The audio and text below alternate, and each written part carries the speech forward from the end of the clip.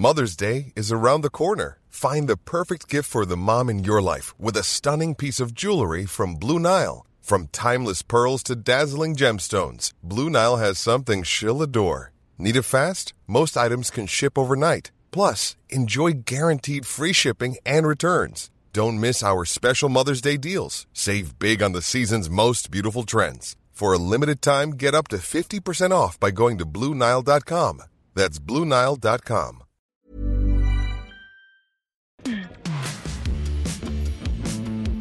Hey everybody, we have got a very special treat for you today. The one and only John Cleese will be my guest on next week's episode of this show. But before we put out our full conversation, here is a little preview in which the Monty Python co-founder teases his first ever live stream event, which is happening this Sunday, August 2nd at 3 p.m. Eastern, noon Pacific. The show is called Why There Is No Hope. So I began our talk by asking John what is making him so hopeless these days. I'm excited for your live stream event that's coming up. Why There Is No Hope, is that the title? That's right. And a lot of people think that I mean it humorously, but of course I don't. And this was something, so it's a very fitting title for this moment because, you know, we're in this kind of dark moment in history right now. But this is something you've been working on for quite a while, right? For a very long time, I used to go a lot to Esselen up on Big Sur. I've been there once. Beautiful. Oh, staggering part of the world. Only trouble is the roads keep disappearing. Yeah, exactly.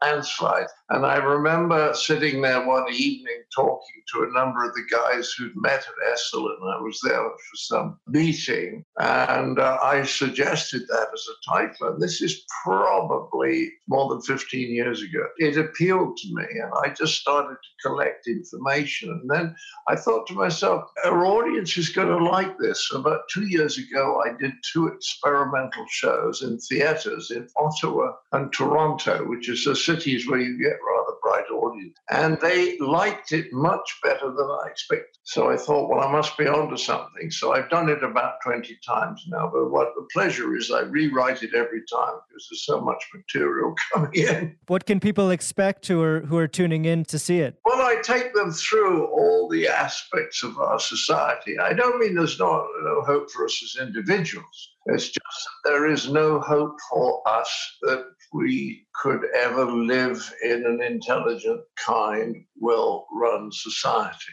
Mainly because most people have no idea what they're talking about. And most people don't really know what they're doing so far as jobs are concerned.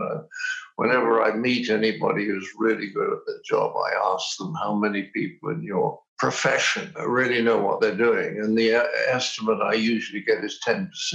And it started when the psychiatrist, Robin Skinner, that I wrote a couple of books with, and I said to Robin, how many people in your profession? He said 10. And I've never had an estimate higher than 15. So that means that 6 out of 7 people really don't know what they're doing. They can just follow routines, but if the routines don't work, then they don't understand it at a lower level, and they're like I am when my computer crashes. So that's a starting point, and then we move on to the fact that most of the people in power are people who seek power. And I talk about why people would seek power. If you look around at the moment, most of the people who seek great power are complete assholes who are really only out for themselves. Well, if someone's out for themselves primarily, like our dear President Donald Trump, with no interest in other people at all, it's not very likely that they're going to be very good at building a society. And you see that the characteristic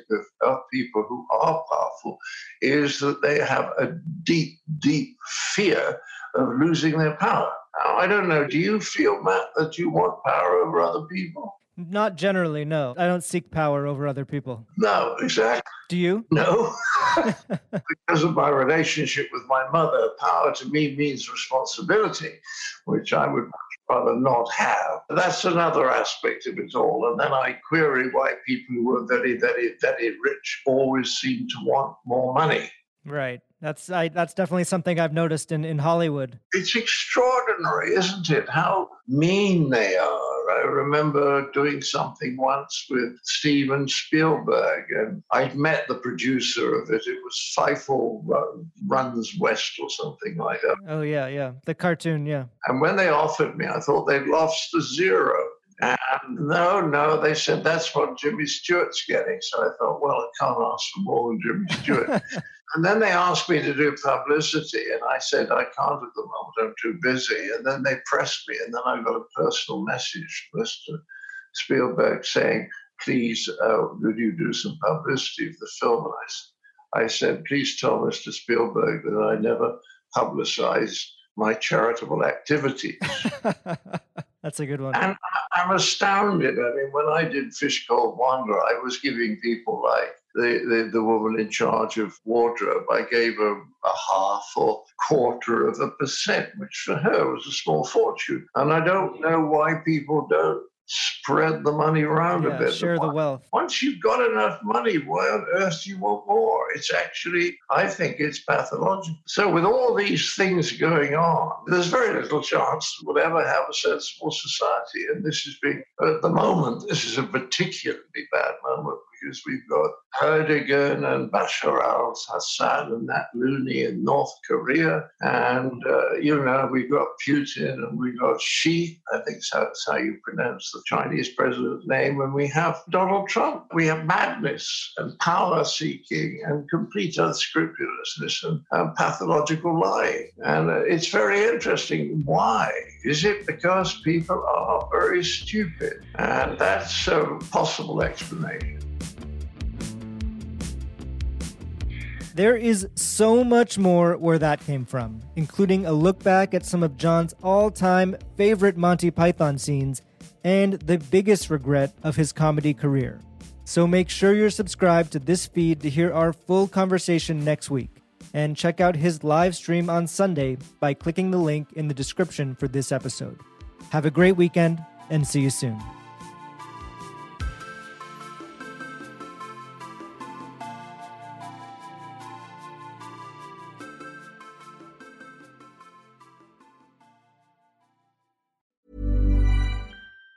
Even on a budget, quality is non-negotiable. That's why Quince is the place to score high-end essentials at 50 to 80% less than similar brands. Get your hands on buttery soft cashmere sweaters from just $60, Italian leather jackets, and so much more. And the best part about Quince, they exclusively partner with factories committed to safe, ethical, and responsible manufacturing. Elevate your style without the elevated price tag with Quince. Go to quince.com/upgrade for free shipping and 365-day returns.